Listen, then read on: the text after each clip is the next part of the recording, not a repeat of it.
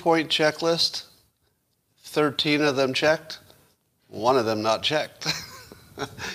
Guess which one I didn't check? That would be the one where I turn around and take my notes off of the printer, which don't exist. So it looks like you're going to be watching me print my notes. I don't know what could be more fun than that, really. But it's going to be a great show today. Promise you. By the way, I'm working on some kind of a drum sting to open up the show. And so you might hear that. You're probably familiar with the Tucker Carlson opening. He's got a little drum thing. And I'm trying to do something like that, like 5 seconds of a drum, some kind of a drum thing. But we'll see. All right, so Boo the Cat. Boo the Cat is back, and I've got 10 days of feeding her through a tube and medicating her. Let me tell you how complicated it is to be my age and have a sick cat and a full-time job. Let me just give you a sense of the complexity. Now, if you've probably had enough medical problems yourself that you know it's just a gigantic problem to get anything solved. There's just so many decisions and medications.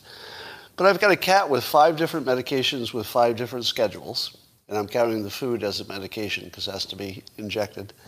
And then you add my own, all right? If you're a certain age, you've probably accumulated a number of just ordinary medications. I've got one for acid reflux, one for blood pressure. And so I've got something like 13 medications with different schedules between the cat and me that I have to juggle. 13 medications on different schedules every day. Then I have to work 2 full-time jobs.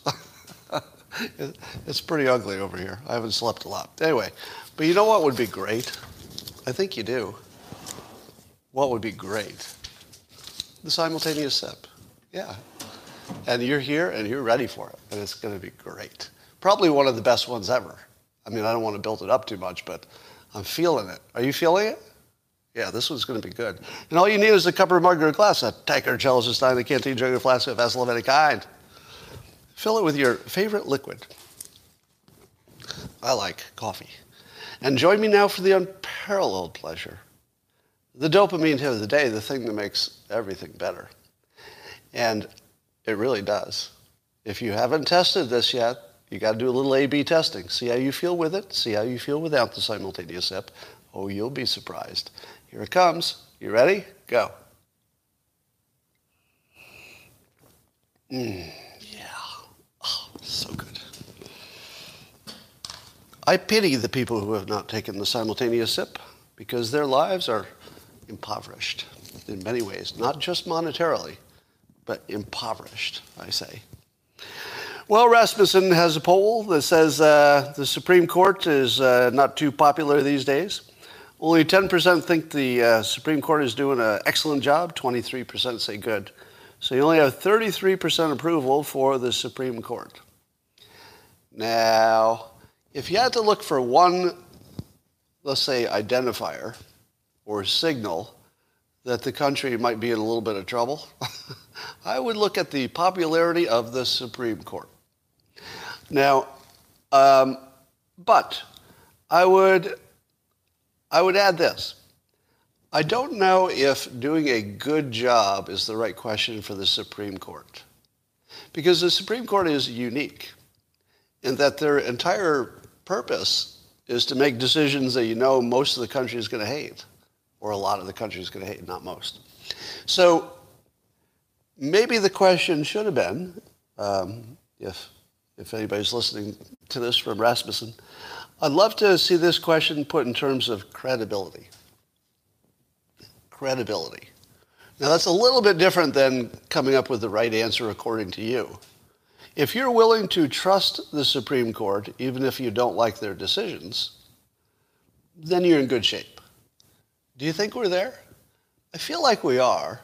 I feel like that they're credible still, even though biased. right?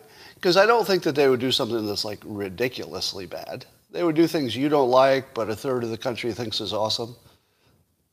You know, I mean, that's not crazy. So I feel like their credibility would be higher than their approval, because the approval is really about, do you agree with their decisions? Do you follow on Twitter Balaji Srinivasan? What? You don't? Well, you should. So Balaji's on my very short list of people that everybody should be following. Because there aren't that many independent thinkers in the world, and there are even fewer independent thinkers who come up with ideas that you haven't thought of yourself. It's kind of rare. But Balaji does consistently. So follow him. I think his Twitter is just at Balaji, B as in boy, ALAJI. And he tweeted this morning, employees should start demanding a 90-day cool-down period in their contracts such that they can't be precipitously fired due to passing social media storms. Sometimes it's a real issue. If so, it'll still be real in 90 days. Let cooler heads prevail. What do you think of that? What do you think of that idea? It's pretty good, isn't it? You know, if you buy into the idea that employees should be organized, at least in some important ways, why isn't the union demanding this? This feels like a just basic, right down the middle union requirement. So unions get on this. I don't know if unions just maybe didn't think of it, but this seems like basic, really basic employee protection, wouldn't you say? Just really basic. Because I don't think this is the thing that I like about this idea is that the moment you hear it, you wonder why it's not already being done. Right? As soon as you hear it, you're like, really? This is the first time we even talked about this? This is obvious once you hear it. So I'll just put that out there. Unions, maybe you could do something about that. 90-day cool-down period. It's a good idea. You might remember that after Trump lost the election, I was predicting that you would see people on the left hunting Republicans. Do you remember what happened to me when I said that? People said, oh my God, Scott, you are way out in crazy town left field. And I'll tell you one thing that's not going to happen. Nobody's going to be hunting Republicans, that's for sure. Well, a story yesterday is breaking news. An Antifa member, Benjamin Varela, allegedly, well, not allegedly, but he was charged with allegedly shooting anti-mandate protester. An anti-mandate protester. Was the anti-mandate protester probably Republican? Or at least would this Antifa member believe that this person was probably Republican? Yeah. So is this a clear example of somebody on the left literally hunting a Republican? Looking for somebody to shoot and then shooting them because of their point of view. It looks like that happened, allegedly. We'll find out if it's real. All right. The Taliban, big surprise. They're not going to be allowing women to go to Taliban or to the Kabul University. And I assume this would apply to other universities, or maybe it's the only one. I don't know. Are there a lot of universities in Afghanistan? Maybe just the one? I don't know. But the Taliban says that women will not be allowed until they can Islamic it up. So they will be allowed later, they say, but not until they can make the environment somehow more compatible with Islam, which they're not. But in the meantime, they have a good solution. And I think you'll appreciate this. It's sort of like, well, I'll tell you what it's like after I tell you what it is. They're going to use male lecturers for the women, so women will be able to attend classes in some cases, but there aren't enough female lecturers, so they're going to hire men, but since it would be apparently un-Islamic, according to the Taliban, to have the men teaching the girls directly, the men will stand behind a curtain. So the man will be there in person, but behind a curtain. And I thought to myself, I don't feel like I'm nearly as inclusive enough in my live stream here as I could be, because I realized how the women in Afghanistan would not be able to watch me. Because same situation, right? Man, I don't know if they could. So I wanted to give you an example of what I call Taliban Zoom. So this is, you know what Zoom is. So the Taliban is going to do a version of remote learning, except it's a little bit of a simpler model instead of the technology and stuff. Sort of this. Hey, welcome to Taliban Zoom class. I'm your instructor, Scott Adams. And you can't see me, but trust me, I am totally behind this curtain. I'm not sitting at home on a computer. I'm behind this curtain giving you a Zoom class. So Taliban ladies, pay attention. So I think that would work pretty well.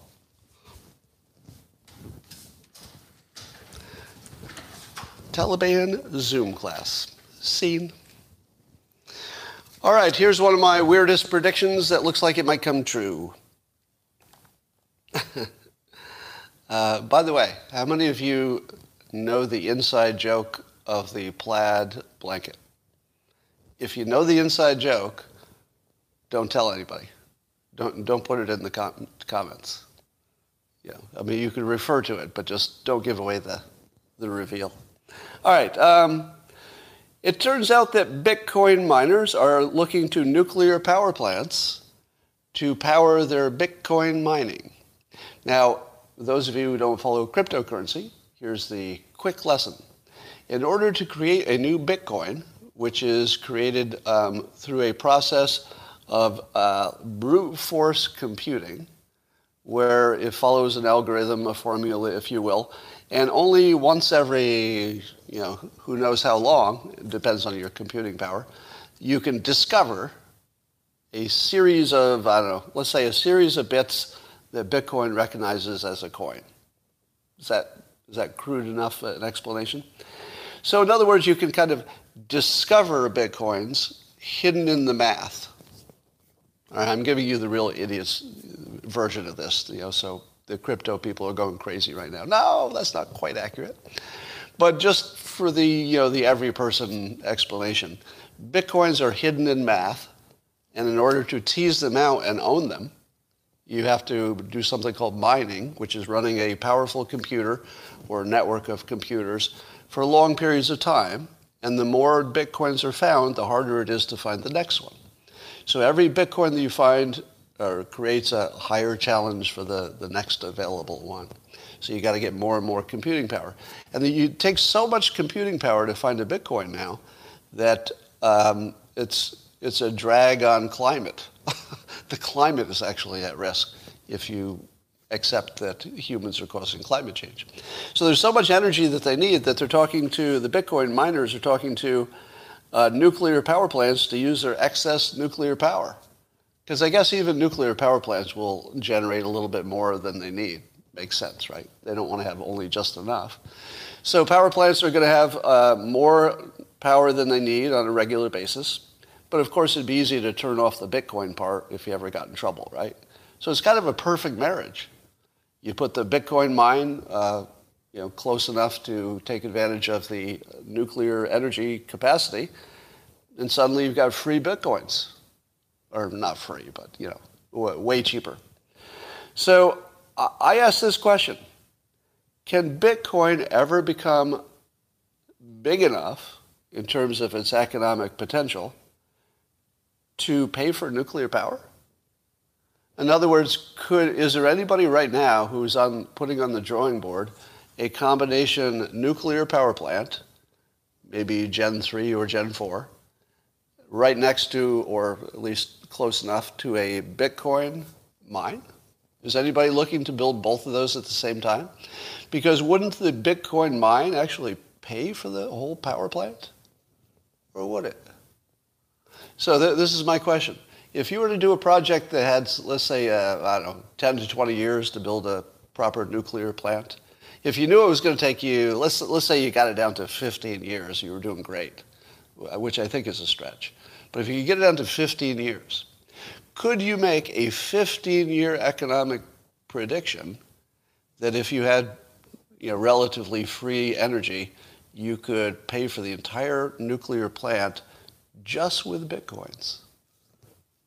I'm thinking not, because I think that 15 years makes it so hard to get a new bitcoin that even a nuclear power plant wouldn't be enough to get you a new one. But maybe you only need one, right?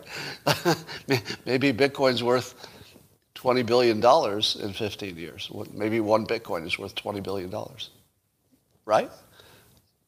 Is there anybody who knows enough about this area to tell me that that's crazy? Is it crazy that one Bitcoin could be worth $15 billion 20 years from now? I think that's possible, right? Because we're only using fractions of them anyway. Anyway, I just put that out there as an interesting thing that might be happening. Russell Brand made news today by being not crazy. What? Did you know that you could make news, national news? He's trending all over Twitter. Eric, I see that comment. He's trending all over Twitter for simply being aware of the news. Apparently he is aware of the news that Hillary Clinton was the real person behind the Russia conspiracy.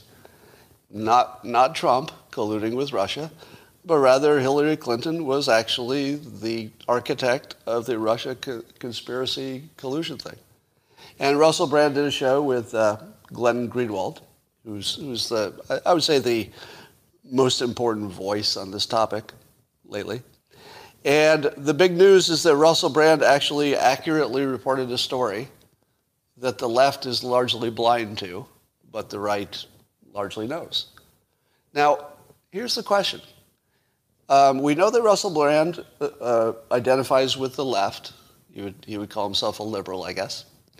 And why is it so unusual that he can simply see a story that's in the news, right? He's not making stuff up.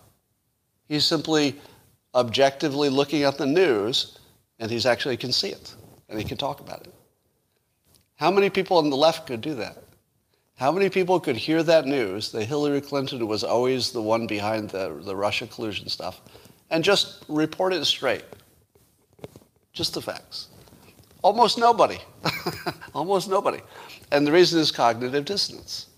Because if you are so committed to a side, it's just hard to change. You'll find some weird rationalization why it really was Trump talking to Putin after all, even though there's no evidence of that whatsoever. All right? So yeah, Bill Maher is another one who's awake to these things. Now here's my question.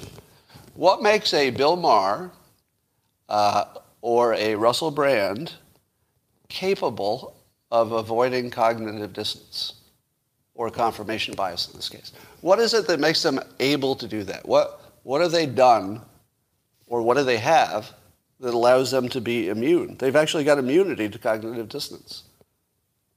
Well, I don't know, but I'll give you some speculation. I mean, some of it might be genetic. Their brain is just built a different way. That could be. But I would suggest the following. Number one, think of these three people who all have the same quality. They seem to be able to actually just objectively look at stuff on left or right. Bill Maher, Russell Brand, and I'll throw Glenn Greenwald in there. What quality do they all share? I want to see if you can get this. What quality do they share? Contrarian habits. That's a good one. Yeah. So they do have enough of a history of contrarianness that they can be consistent being contrarians. So that's actually a really good answer. Wasn't what I was looking for, but that's maybe better than my answer. Comedy, well, Glenn Greenwald, sort of, indirectly maybe. Fired from the mainstream? Well, okay. Yeah, fired from the mainstream. Was Russell Brand ever fired from the mainstream? I don't know about that one. Craving attention. Not bad.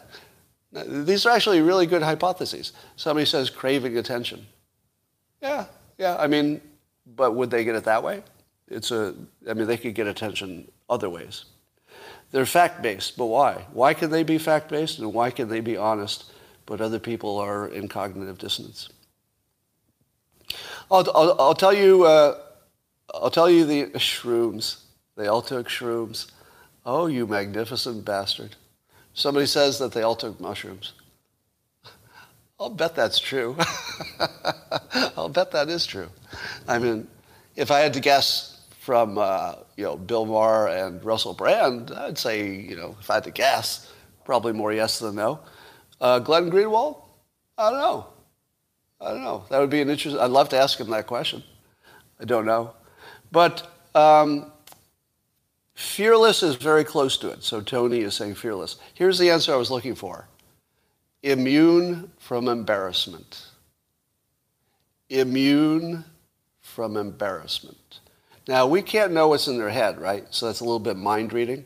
So we have to do it observationally and say, does that look right? Because we're just guessing what they're thinking. But if you look at Bill Maher, Glenn Greenwald, and Russell Brand, I would speculate, I don't know this for sure, that they're unusually free from worrying about being embarrassed. It has something to do with the jobs they've chosen, right? If you're not afraid of being embarrassed, you can say anything. You're free. So you don't have to worry about covering up for that thing you used to say to make it all sound like your ego, is intact. And you were always smart even if you were dumb. They also have chosen jobs in which proving that they have been wrong is actually an asset. Same with me. I've chosen a job, if you can call whatever this is a job, sort of. I've chosen one in which if I am completely wrong about something in public, like really seriously wrong, that's content. I would love that. I would love to find out how wrong I am about something I've always thought was true. Because that to me is exhilarating. So am I likely to suffer cognitive dissonance when I'm exhilarated to find out I'm wrong? No, it's immunity. So I have the same immunity. So I'm speculating here, right? So bear with me that I'm trying to teach you a concept that may not apply to any of these three individuals. Yeah, I can't read their minds. But I think that the things that give you immunity to cognitive dissonance is you have to learn to be excited when you're wrong in public. Excited instead of embarrassed. You have to be a little bit fearless, and it helps that you've been battered before. Like it helps that you've survived a number of shames and embarrassments, as I have. So I do think that there is a formula for being free of cognitive dissonance. And whether these people did it intentionally or it's just how things turned out, you have this small group of people who literally doesn't seem to be affected as much by the things that are affecting other people. Now here's another one I'm going to add to this. Joe Rogan has a video, and I couldn't tell from the video. This is on the internet today. If it was a trailer for a movie, or was it just a video meme? I wasn't sure what it is, but the nature of it is Joe Rogan talking on his show, and they're taking clips from it, in which he's talking about how freedom is the basic operating system that makes everything work in the United States. And as soon as you start taking freedom away, then everything falls apart, like the thing that makes us great. Now, what makes the video strong is that the way he does it, right? His presentation is like really impressive. And here's my question for you. Ready? Here's a fun question of the day. Does it feel to you that there's some kind of a 1776 kind of thing forming? You know what I'm talking about? Remember the founders of the country? So you had your Washingtons and your Jeffersons and your Hamiltons and your Franklins and stuff. Who are those people today? It's Joe Rogan, right? Like if you had to map, who are the founders who need to reset the United States? Because it feels like we need a tuning, doesn't it? Like we're in a tune. We're like an instrument. We're like an instrument that was really in tune for decades, but now it's out of tune. There's something wrong. It needs to get fixed, retuned. Can you map today's, let's say, the independent pundits. And I'm going to take Alex Jones off the list because as awesome as Alex Jones is in many ways as an entertainer, etc., I don't feel like he quite fits this model that I'm talking about. He's a little too provocative.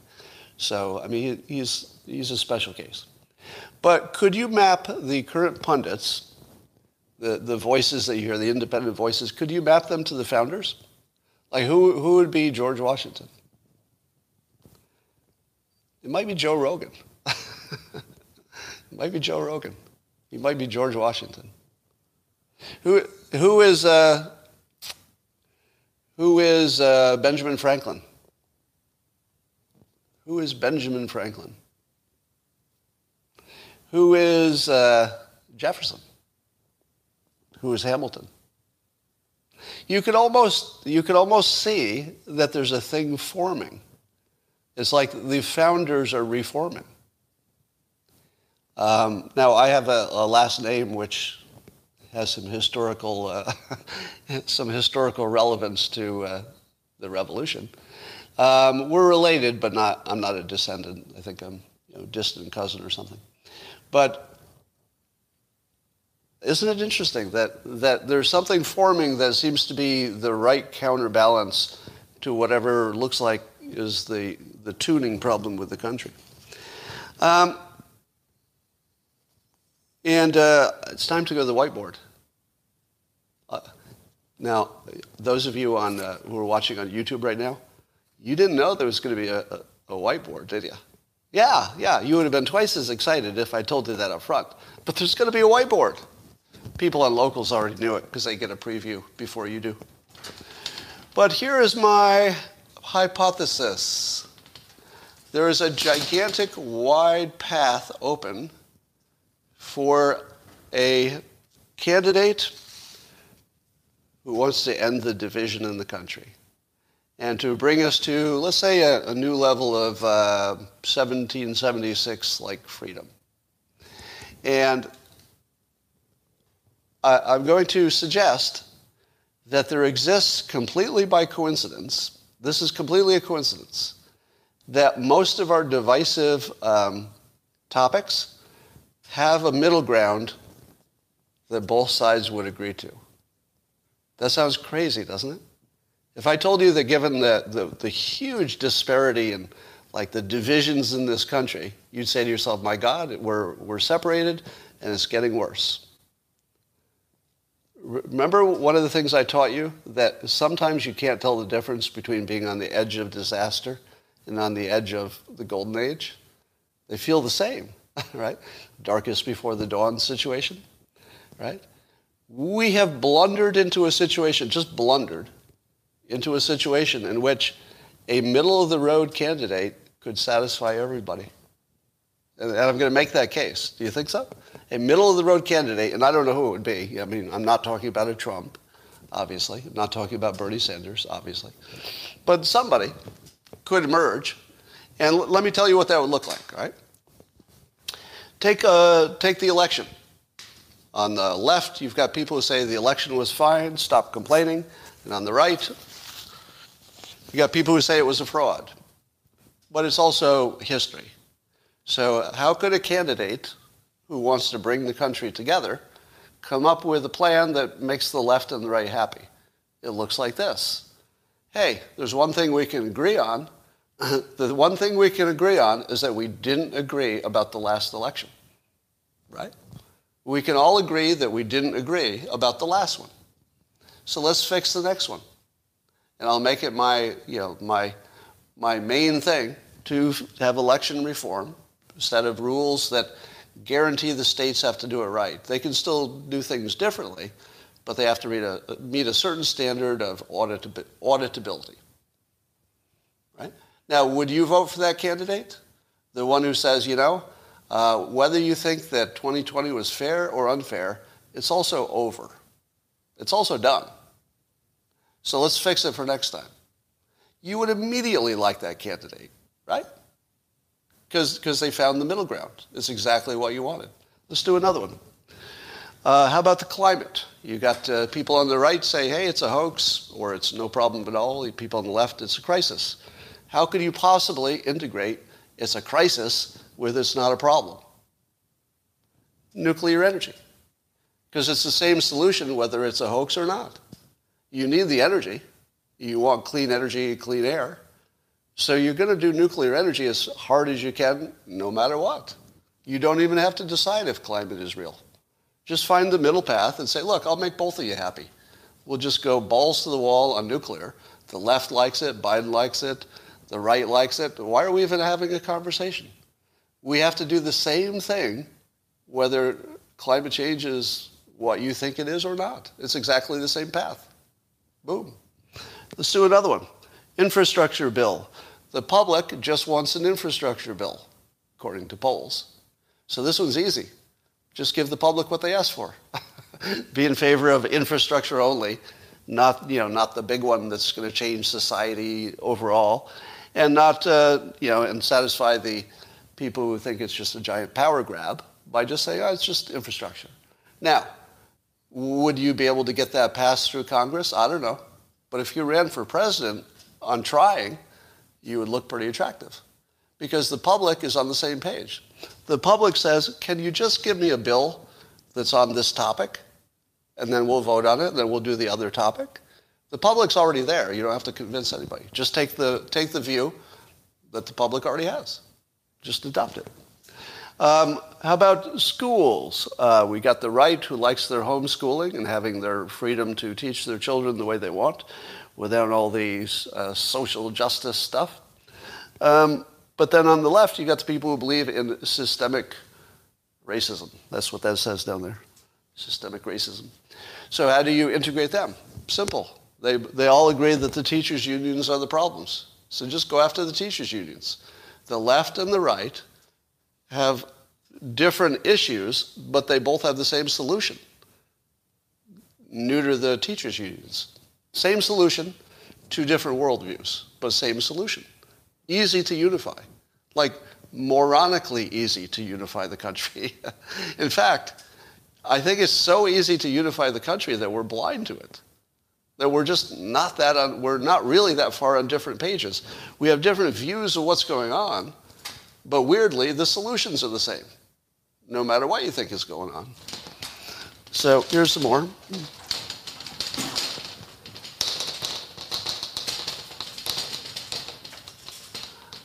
You're worried about vaccine mandates? We're not going to talk about it. I'm not going to talk about it. I know you've warned me you're sick of vaccines. I'm just saying it's an issue. How could you bring the left and the right together on vaccine mandates? Here's how you do it. Leave it to the insurance companies. That's it. Just take the government out of it and just leave it to insurance. Do you know what would happen? Same thing that happens with everything. Same thing that happens with every topic. Insurance companies will decide how much risk you can take, or they'll charge you for it. That's it. The obvious thing that would happen is insurance companies would charge a different premium for vaccinated versus unvaccinated people. Now, they probably should do something for people who have natural immunity, as well. But I'm pretty sure that the government could just walk away from this question. And the insurance industry would just say, well, you don't have to get vaccinated, it's your body, but you do have to pay more. Now, do you think that that's right? Doesn't matter. They're going to do it anyway. Insurance companies are just going to do the math the way they want to do it. Your opinion doesn't matter. How about my opinion that I should not have to pay more for car insurance just because I'm a male? Because I happen to be a very safe driver. So it's very unfair for me, right? But I don't bitch about it too much because the insurance company did their math. They have to provide insurance in a way that they can make money. That's the only way they can do it. So I kind of live with it. So get the government out of the business and let the free market decide what we do. The free market works every time, doesn't it? Well, that's an exaggeration, but it works often. So how about another one? Health care. The left would like universal health care. The right would rather just have competition and do what you're on your own. I feel like there's definitely a middle ground in which we say our objective is to get everybody insurance. We don't know how to do it in a way that makes everybody happy. So I think there should be a poor person's plan. I've been saying this for years. The government needs a poor person plan. What would that look like? Mostly it would look like removing regulations. Now you like it, don't you? If I said to you, we're going to insure all the poor people and you're going to pay for it, you're like, oh, I don't know. I like poor people having insurance, but I don't want to pay for it. But if I said to you that poor people would have insurance just by removing regulations. Let me give you an example. The regulation against telehealth over the phone across borders. Just get rid of that. Then suddenly you have all kinds of competition for doctors because they can do it over the phone. Now there's still a physical manipulation part. Somebody has to give you the shot or put on the Band-Aid or set the bone or whatever it is. So you still need people in person. So you make one other regulatory change. The regulatory change is that maybe nurse practitioners or nurses can do a lot of the physical stuff that's maybe a little bit more than they did before, maybe while the doctor's also still on the phone. I mean, you could work it out. But it seems to me that if you made use of, let's say, excess capacity, which is, let's say, getting an MRI at midnight, do you think that the demand for MRIs at midnight is the same as it is during the day? Probably not. So if you're a poor person, maybe you got to get the 2 a.m. MRI, and you pay way, way less. So the point is, a middle-of-the-road candidate has all the space in the world to create solutions that the left and the right go, hey, well, that's not bad. Now, I don't know that there's any candidate who could pull this off. I don't think that this stuff is compatible with the left or the right. I feel like a Republican could pull it off better. Am I wrong? I feel like this is a little bit more rustic. What are you talking about? This says, Scott, please stop. Stop what? You got to do better than please stop, really. You really have to do better than that. Just up your game a little bit. Just give me a little taste of what you don't like about it. Just anything. All right. So that is that. California dismissed 124,000 marijuana convictions, or they will after this latest batch. 124,000 Californians had their lives ruined because they smoked some marijuana and got caught. They probably were small dealers too. But this is good news. 124,000 people just got their life back. That's really big. So California does some things right. CNN had a report that says that misinformation gets 6 times more clicks, at least on Facebook, than real information. So misinformation gets 6 times more clicks. Big problem, huh? And then they went further and said this: 68% of far-right posts are misinformation. And 36% of misinformation is on the left. So 2/3 of misinformation comes from the far right. Do you believe that? 2/3 of misinformation comes from the far right, according to the CNN, according to some study about Facebook. How does that... Now imagine that's true. Assume it's true. That 68% of the far right posts are misinformation. How does that jibe with what Bill Maher was just recently talking about, that people on the right are far better informed about the risks of COVID? How can it be true that 68% of the far right posts are misinformation, but the far right is far more informed, better informed? Explain those two facts. Somebody says probably the opposite. Okay, maybe the data is just wrong. That's possible. But how could this both be true? Do you know how it could both be true? The conservatives don't believe everything they click. Right? So if you're talking about what they clicked, the conservatives are clicking like crazy on false information. But apparently they're not believing it. Because in the end, they have better information after looking at after looking at way more misinformation, they still have a clearer idea of what's happening. Does that mean that they're filtering it better? Or is it that it's only a small number of conservatives who are doing all of the clicking? It could be that there's like a small active group of far-right people who are just doing tons of clicking, and it doesn't really affect the average that much. That's probably what's going on. So a very misleading report. Surprise from CNN. I saw a tweet from Daniel Buck on Twitter, and I don't know if these numbers are right, but so I guess that's question number one. Are these numbers right? Says that the average yearly homeschooling cost for homeschooling is $700 to $1,800 per student. Now, obviously, that doesn't cost count the time of the parents, etc. But average public school cost $10,000 to $15,000 per student. So, like 10 times as much for public school. So he says, imagine what would happen if you used that money for homeschooling. Now, I don't think it's quite that clean, right? That comparison's kind of ugly. But I would add this to that equation. 100% of the mental and emotional problems of children come from their classmates. 100% of the emotional and mental problems of kids, and they're fairly extreme, the mental problems of kids today, come from their classmates. Their classmates. Do you know any teenagers? Ask them what's bothering them. It's their classmates. Sometimes a teacher, but that's like 1%. It's like almost entirely bullies and bad behavior. Now, the homeschool kids don't get much of that, do they? They don't get the continuous bullying and criticism and attacks on your self-esteem and everything else. And let me ask you this.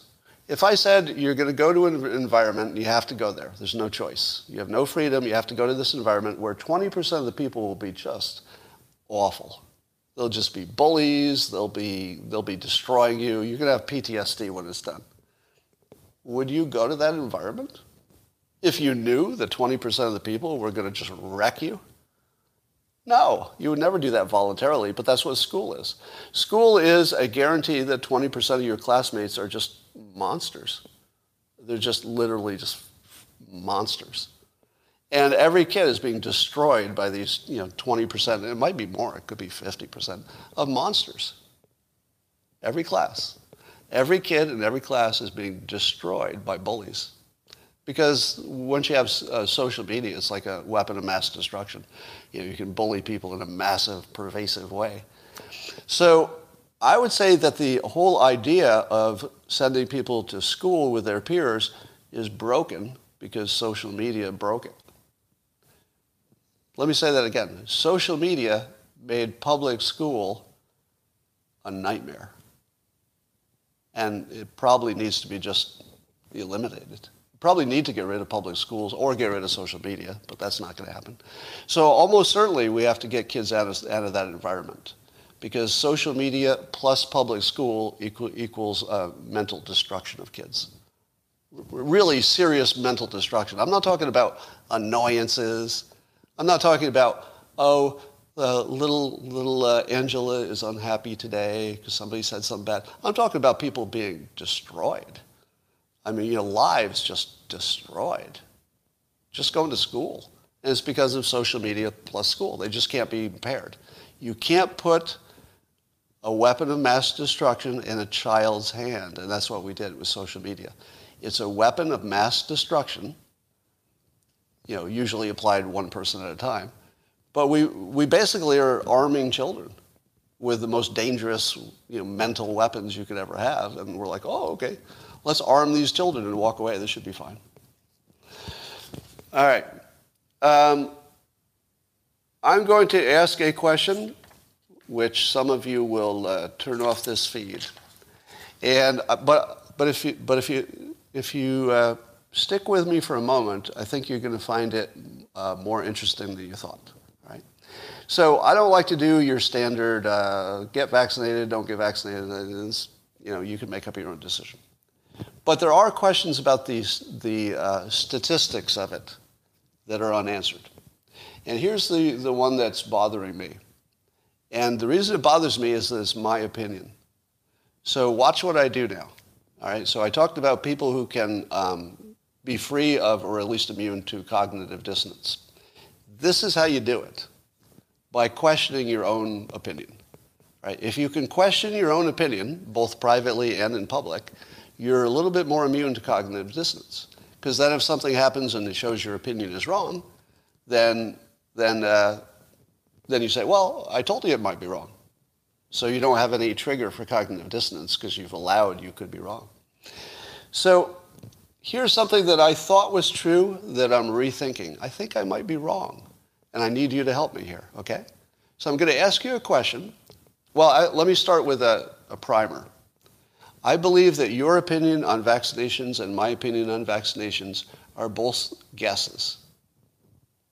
We believe that we have looked at statistics and facts, and we've looked at the odds, and we've looked at our own comorbidities, and we made our decisions. Do you think that's what happened? Because I don't. I think we both guessed. And here's specifically what we guessed on. The risk of a vaccine after the first few months. Now, historically, if you had a vaccination that was safe for the first few months, in other words, we couldn't find a massive unidentified side effect for the first few months, you were pretty good. The odds of ever finding one then become almost zero. Historically, with different vaccinations, with different technology, we knew that if you waited X months and you didn't see anything, you were fine. Why does that apply to a new vaccine? Why can I use the experience with completely different vaccinations to make a decision about this one that's brand new and hasn't been around for years? Now, suppose it's true that I don't know if this is true, but let's say it's true, that every vaccination for the last 30 years, we had the experience that if it didn't give you problems in the first few months, you were safe, statistically speaking. But why would that be true of every new vaccine, especially if it's a new technology? Why is it that our experience with other vaccines, which are other vaccines, why does that tell us what's going to happen with this one? Just because they all went a certain way before, but this isn't those, is it? Saying that your next vaccine will operate like the last one, knowing it's a completely different technology, isn't that exactly like saying that Trump would be just like other presidents? Every president we elect is sort of the same. Every time we get a president, they move to the middle. They're sort of the same as every other president. But then Trump comes along. Didn't see that coming, did you? Right? Why is it that I believe that, and this is the part I'm questioning, why is it that I believe that the history of other vaccines tells me I'm safe with this one? How is that logical? That's my opinion. I'm telling you my opinion doesn't make sense to me. Right? Tell me I'm wrong. That's my opinion, and it doesn't even make sense to me. Because there's no connection between those other vaccinations and the one I got. Right? So I would love to hear a question for Dr. Drew, question for any of the doctors who have more insight on this.